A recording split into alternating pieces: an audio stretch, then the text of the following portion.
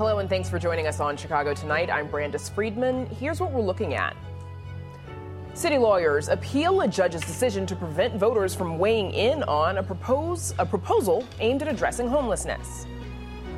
Reinvest in safety! Calm down! Reinvest in parents! Calm down! Reinvest in families! The Chicago Board of Education moves to remove police officers from public high schools. And a federal nutrition program is facing a budget shortfall, what that could mean for mothers and their children. And now to some of today's top stories. Chicago taxpayers spent $74 million last year to resolve police misconduct lawsuits. A WTTW News analysis found that's much less than the average totals of the 2 years prior, but on par with the average for the last 4 years. Wrongful convictions have long been the most expensive kind of police misconduct in the city, but the 120 settlements and verdicts in 2023 included various forms of police misconduct, like false arrest, excessive force, and illegal search or seizure. Meanwhile, a Cook County judge has allowed Chicago Police Board proceedings to resume as the system used to discipline police officers remains in contention. For more on both of these stories, please visit our website. Illinois Attorney General Kwame Raoul is joining the federal government in pushing back on a plan that could affect the cost of your groceries. The Federal Trade Commission is suing to block a $25 billion deal between Kroger, which owns Mariano's, and Food for Less from merging with fellow supermarket company Albertsons. The agencies are concerned that the combination of the 4th and 10th largest retailers in the country would eliminate competition in the grocery industry and drive costs higher at a time when consumers are already spending 26% more on groceries since 2020. The two companies, which employ mostly union workers, have said the merger would make them more competitive against non-union companies like Costco and Walmart. One of Chicago's tallest buildings will be getting a makeover. J.P. Morgan Chase says it's got a tall order for its 850-foot, 60-story skyscraper. Chase says the new plans include refurbished work floors with updated technology for the 7,200 employees who work there, plus a large and modern food hall and an improved outdoor plaza. The company says the project will create nearly 1,000 local construction jobs, triggering millions in economic activity for the city, county, and state. And this week's weather calls for sunglasses, maybe some shorts for those brave Chicagoans, but it'll also call for your coat, maybe an umbrella, because it's going to be all over the place. The National Weather Service says today's high reached 71 degrees, and you can expect a high in the 70s tomorrow, too. But then a powerhouse cold front is expected to swoop in from the north on Tuesday night, dropping temps into the 20s and 30s, along with a chance of thunderstorms, hail, and maybe even tornadoes. It'll be short, but then Wednesday and Thursday, seasonably cool. But stay with me now, because temps rebound back into the 60s this weekend. Hang in there, folks. Up next, the fate of the Bring Chicago Home ballot measure. Heather Sharon has the latest right after this. Chicago Tonight is made possible in part by the Alexandra and John Nichols family, the Jim and Kay Mabey family, the Polk Brothers Foundation, and the support of these donors.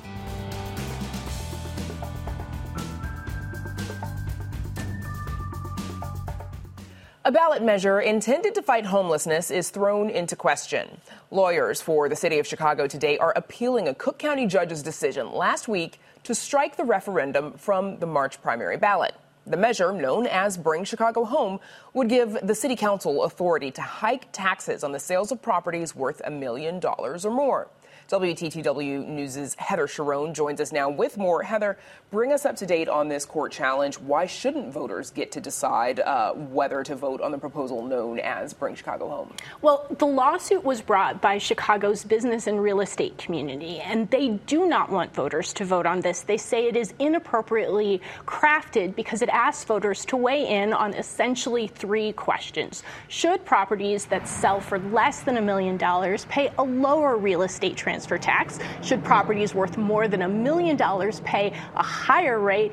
And then should properties worth more than $1.5 million pay even more? They say state law says you can only ask voters one question, and then you have to tell people how that money raised will be used. They say this measure, as crafted, doesn't do any of those things, and apparently Judge Kathleen Burke agreed with them. Well, and to that point, Heather, do we know why Judge Kathleen Burke invalidated the ballot question? So we don't. She issued a written order that was released to the news media today that basically said, I covered all of this in the hearing that took place Friday afternoon. But reporters in the courtroom say she did not detail why she was siding with the real estate and business community. So it's a little bit unclear why she made the decisions that she made, including preventing the city of Chicago from intervening in this lawsuit, which was brought against the Chicago Board of Election Commissioners, the agency that actually runs elections in Chicago. Okay, and early voting is already happening right now. Heather, what does this ruling mean for voters? So voters will still see this ballot question. It's number 1 on the ballot, and they can vote on this question. However, right now, those answers or those results won't be tallied and they won't be reported unless the city's appeal, which they took the first step toward doing today, is successful. So we won't know for at least a couple days, perhaps even weeks, to know whether these results will be counted, reported, and whether they will count. Probably makes it a little confusing for voters as well, Heather. Thank you so much. Thanks, Brandis. And you can read Heather's full story on our website. It's all at WTTW.com/news. Up next, the debate over police officers in schools. Stay with us.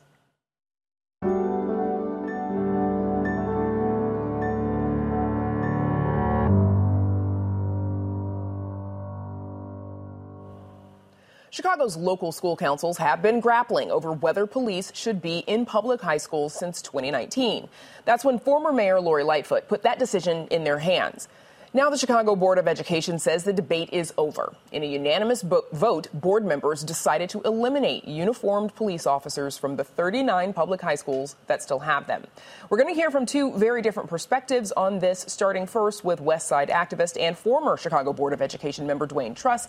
And of course, we'll hear from another guest on this same topic in just a few minutes. Dwayne Truss, thanks for joining us. Thank you for having me. So you live in the Austin neighborhood. Your 5 children, 2 nieces have all graduated from Chicago public high schools. You have grandchildren in CPS high schools. But have you worried? Do you worry about their safety? Yes, every day. My wife and I, we pray for their safety every day. We pray for safety for all of our kids and children because of the fact that we understand the environment in which we live in. We chose to live in that environment. We used to run a youth program for kids because of the fact that there was that vacuum, and we decided to be the village and step in. Do you think that the high schools in your West Side neighborhood should be able to keep police officers in schools? It's not what I think, is what the local school councils believe. They're the best. They're in the best position to work together with all the stakeholders, principal, community, students, staff, teachers, to come up with that decision. It's not about me. It's about the local school council and the right that they have enshrined in state law.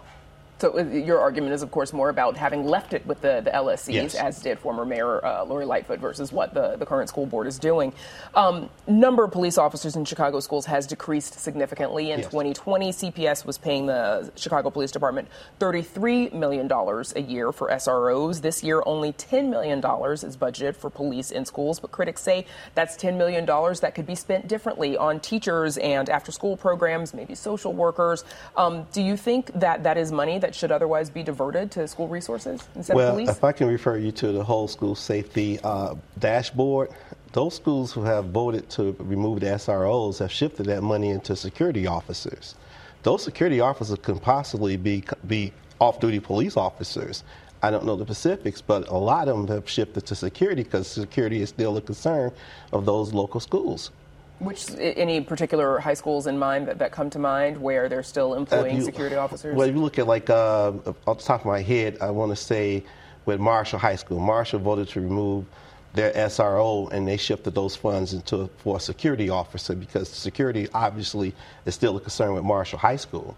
So some of it putting the money into, like, climate and culture coaches, social and emotional supports, but a lot of them have been, especially those that have had 2, been using half that for security. So you're saying that that sort of whole school safety approach it's not enough, that those schools believe that they still need a security officer of some kind present on the school grounds? Yes. Yes, just think about the fact that we've had a situation where we have 4 young men, for a while, like I said, our babies murdered just outside the schools. I'm not here to argue whether SROs would have prevented that from happening, but that is happening. And that's an acknowledgement that we should have out there, because our kids, especially at Michelle Clark, since we've had to vote, they've had 5 children murdered outside of the school, and that is a trauma for the kids there. So we have to create that safe environment. And the local school council said, yeah, we got to have all these components here to make sure our kids feel safe when they come to school. There's some data that shows that police officers are concentrated in majority black schools. How do you respond to the argument that having police officers in school contributes to the over-policing of black and brown students and it sort of creates a pipeline? Well, let's just be realistic. It's that of the murders we had last year in Chicago, over 90% of the perpetrators was black. People look like me and you. Is that black-on-black crime is real in our communities. Parents coming to schools attacking students and teachers and staff is very real in our community. I'm not here to disparage that, but that's just a reality. Some schools have it whereas parents or anybody that comes to school have to have a reservation or an appointment, because parents would come there saying, well, I'm here to drop off something. And it's like, okay, where is he, where is she? And they start fights with students. And then there are students that will fight staff. And if you get assaulted, if you get assaulted and you want to swear out a report, arrest, that's your right, and somebody will do that. The question is always who's calling the police on these kids. A couple seconds left. Sure. What's next? What recourse do you have? Do you plan on continuing to object to this? Well, I'm going to continue to advocate for the rights of local school councils to make sure they have their voices heard on not just this matter, but all matters. Because if we continue down this path, then the powers of the local school council potentially could be completely eroded. Okay. Dwayne Truss, thank you so much for joining us. Thank you, family. And coming up, we hear from a supporter of the school board's decision. That's right after this.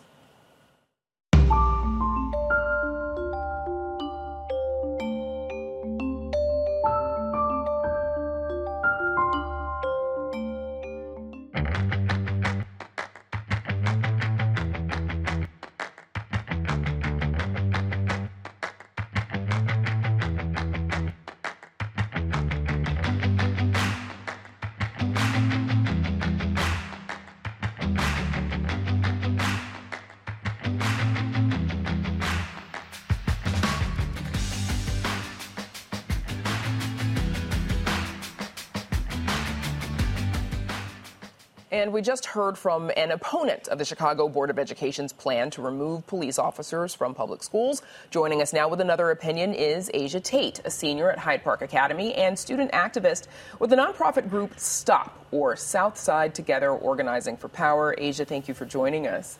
So why did you decide to get involved in this moment to remove police from schools? Well, I feel like police officers should not be involved in school because, as we can see, that they can't do nothing. According to the code of conduct, they can sit there and not do anything while there's a fight, unless there's a mob action, a gang fight, or there's a real crime that is being committed. So I feel as though if they can't do nothing, why should they be getting paid $180,000 a year just to not protect us? It's like they are there just for the image. Like, they are getting paid to just be there to seem like they are protecting us when they really aren't.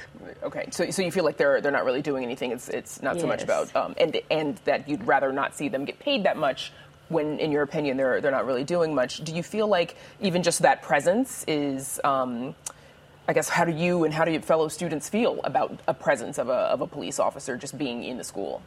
Well, I feel as though there are a majority of black students in our school, so the stuff that we've seen on the news and the articles and stuff, like the George Floyd situation, I feel like we would feel more threatened by them instead of feeling like they are there to help us. Because when I see a police officer, I think, oh, he's trying to kill me, or I feel like I'm going to jail or something. I feel more threatened than feel like, oh, he's here to help me. So you don't feel protected by police officers? In the interview that we just heard with former board member Dwayne Truss, he and others are critical of the decision to take away what they feel like a decision that should have been made by your local school council in the community, because they believe that they know what is best for each individual school. What are your thoughts on that? Should this have been left to the LSC? No, I feel like the students and parents should have their input on it as well, not just what they think is right for us, because we also could use that money for our resources for new programs. Why should we have to go to a different school to learn about cosmetology and all the other programs where we need that?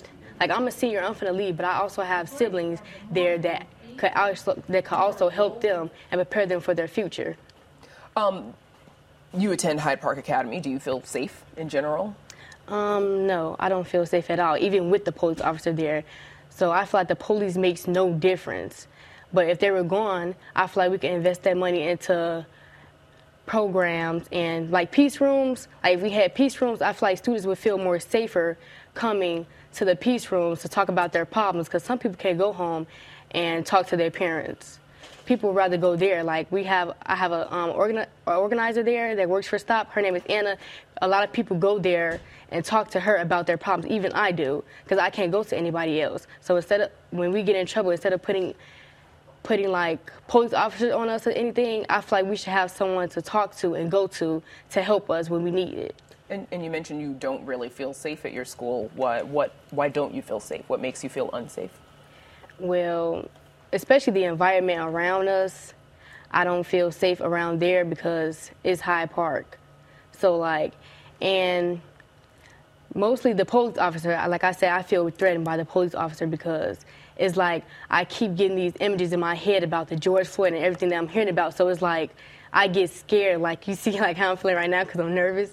That's how I feel around a police officer. I'm not a cop, and you're doing great. The Board of Education's decision, it must feel like, a satisfying victory for you. Does it get you thinking about maybe a career in organizing? Yes. Are you celebrating what the board has decided? Yes, I was actually very happy because I'm like, oh my God, we get the programs, we can get the money, we can invest, because school is basically like when the police there is giving school to prison pipeline, because according to the articles, there's a lot of research about how the school connects to the prison pipeline, because I feel like when the officers there, students are most likely to go to jail because they are going to start calling on the officers to do everything, because some schools with police officers in school tend to have higher rates of arrests of their students. And is that what you're referring to? Yes, and not just that, even if it's not like a serious crime that's going on in school with someone fighting, they would most likely go to the police officer before they go to anybody else. Getting officers involved would probably maybe something that staff should be handling. We're actually out of time, Asia, but thank you so much for joining us. Asia Tate, Hyde Park Academy Senior. Thank you. Up next, a federal food assistance program is facing a budget shortfall. A look at the potential impact.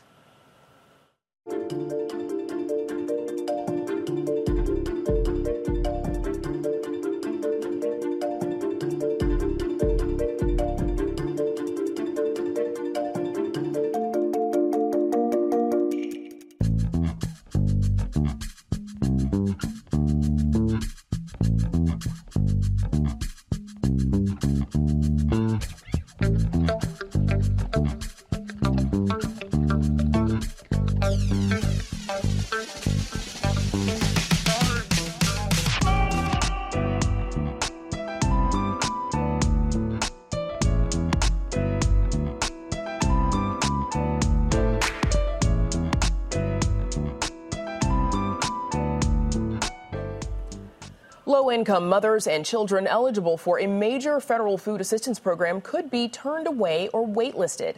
That's because the Special Supplemental Nutrition Program for Women, Infants, and Children, or WIC, is facing a $1 billion budget shortfall.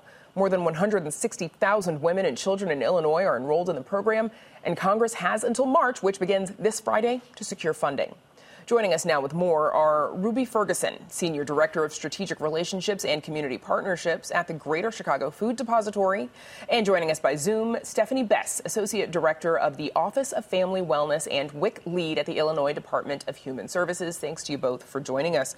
Ruby, lay it out for us, please. What is at stake for families if Congress doesn't secure enough funding for the WIC program? Yeah, thank you for that question. And I had the honor of working in WIC prior to this role and was able to directly serve families that benefited from the WIC program. WIC offers not only nutrition services, but also a voucher referral services to other medical needs, and then most importantly, lactation support, which can be hard for certain families to find. Remind us, you gave us a little bit of a sense of like the variety of services. I think most folks kind of associate it with, is it formula for babies? But give us a sense of what else families can get. Yeah, so it's not only formula for babies, but it's helping families with children up through 5 years of age, which we know is a critical time for development. And so families can have the continuity of care in WIC, to have longer appointments, to have a deep dive into nutrition, explore how to help picky toddlers eat new foods, other things like that. And so losing this $1 billion, or not having this $1 billion to continue that programming, could greatly impact the outcomes of our future generation. To that point, Stephanie Bess, what would it look like if Congress doesn't approve the funding necessary for WIC? What happens to services? Well, essentially, if we don't get the increase from Congress, it's sort of like getting a cut, because our caseload has grown, food costs are up, staff costs are up over time. And so one of the most critical cuts would be, Ruby was talking about the food benefit. Currently, we're able to provide a child under age 5 with $25 per month to purchase fresh, frozen, or canned fruits and vegetables. And if that money does not come through, we're looking to return that back down to the regulatory language of $9 per month, which is a huge shift and a real detriment to families who really could use that produce in their home.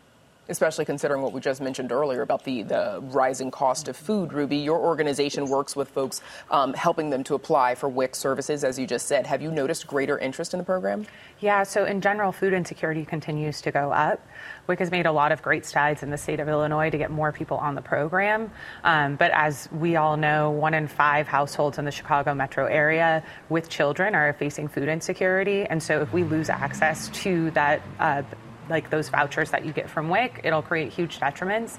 And the emergency food system, which the Greater Chicago Food Depository supports, can provide some of those resources, but doesn't meet the full need. And so we need this collaboration of private-public partnerships to address the need. Stephanie, your department is saying that flat funding for the WIC program would equate to a cut in Illinois. What do you mean by that?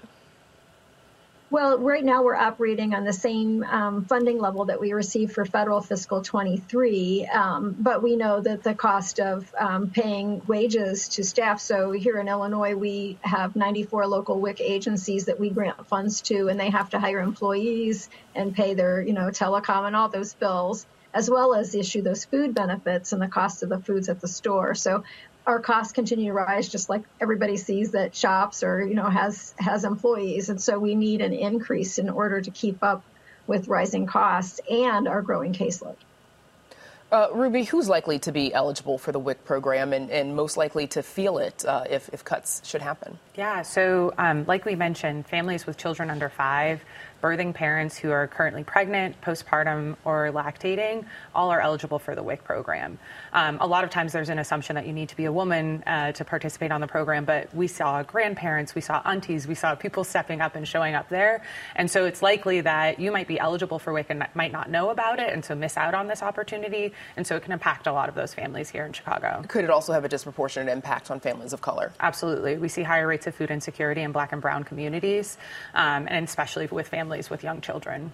Stephanie, what's been the lasting impact that the pandemic has had on those who depend on WIC and those that, your department works with? I think that it's just so important to get our families, get all the eligible families into WIC. And we're a higher touch program, so it's not just a paper application. We have trained staff, nutritionists and nurses that do a WIC nutrition assessment. We weigh and measure, check hemoglobin levels, look for chronic and acute health and nutrition related conditions. And with the isolation from the pandemic, we have a lot of young families out there that may not know that their child has a health concern. So we've been really working hard the last 9 months to really get our families back in and getting them seen and really looked at. And we are seeing an increase in the numbers that we would consider like a higher risk or high priority population. So we know that laying eyes on them and getting those heights and weights is a big deal. So we really want to keep that moving. And I want to just add to what Ruby was just saying. I mean, we see a lot of working families, and a family of 4 can qualify for WIC if they make $55,000 or less a year. So 185% of the federal poverty guidelines is a pretty high income, and a lot of people don't know they're eligible when they are. So we have a lot of work to do outreach and grow our caseload. And right now we're just waiting to see if the funding will support it. Ruby, we've got just a couple seconds left, but as we're seeing the phasing out of additional funding for public assistance programs that were implemented during the pandemic, what needs to be done to ensure that those programs still exist, that folks still have access? Yeah, so we need to urge Congress and our Senate to continue to fund these programs. We know that this sets up a foundation for success for the future. So every dollar spent in WIC saves taxpayers $8 in Medicaid. And so investing in programs like this that get to the root cause of the issue are really quintessential to transforming the health of the United States. Saving money down the road, but obviously making people healthier. Yes. Ruby Ferguson, Stephanie Best, thank you so much. Thank you. And that's our show for this Monday night. Don't forget to stay connected with us by signing up for our daily briefing. And you can get Chicago Tonight streamed on Facebook, YouTube, and our website, WTTW.com/news. You can also get the show via podcast and the PBS video app. And join us tomorrow night at 5:30 and 10. Chicago taxpayers have spent at least $74 million on police misconduct lawsuits last year. Our Spotlight Politics team on that and more. And a look at the advancements made in bionic prosthetic devices. Now, for all of us here at Chicago Tonight, I'm Brandis Friedman. Thank you for watching. Stay healthy and safe, and have a good night.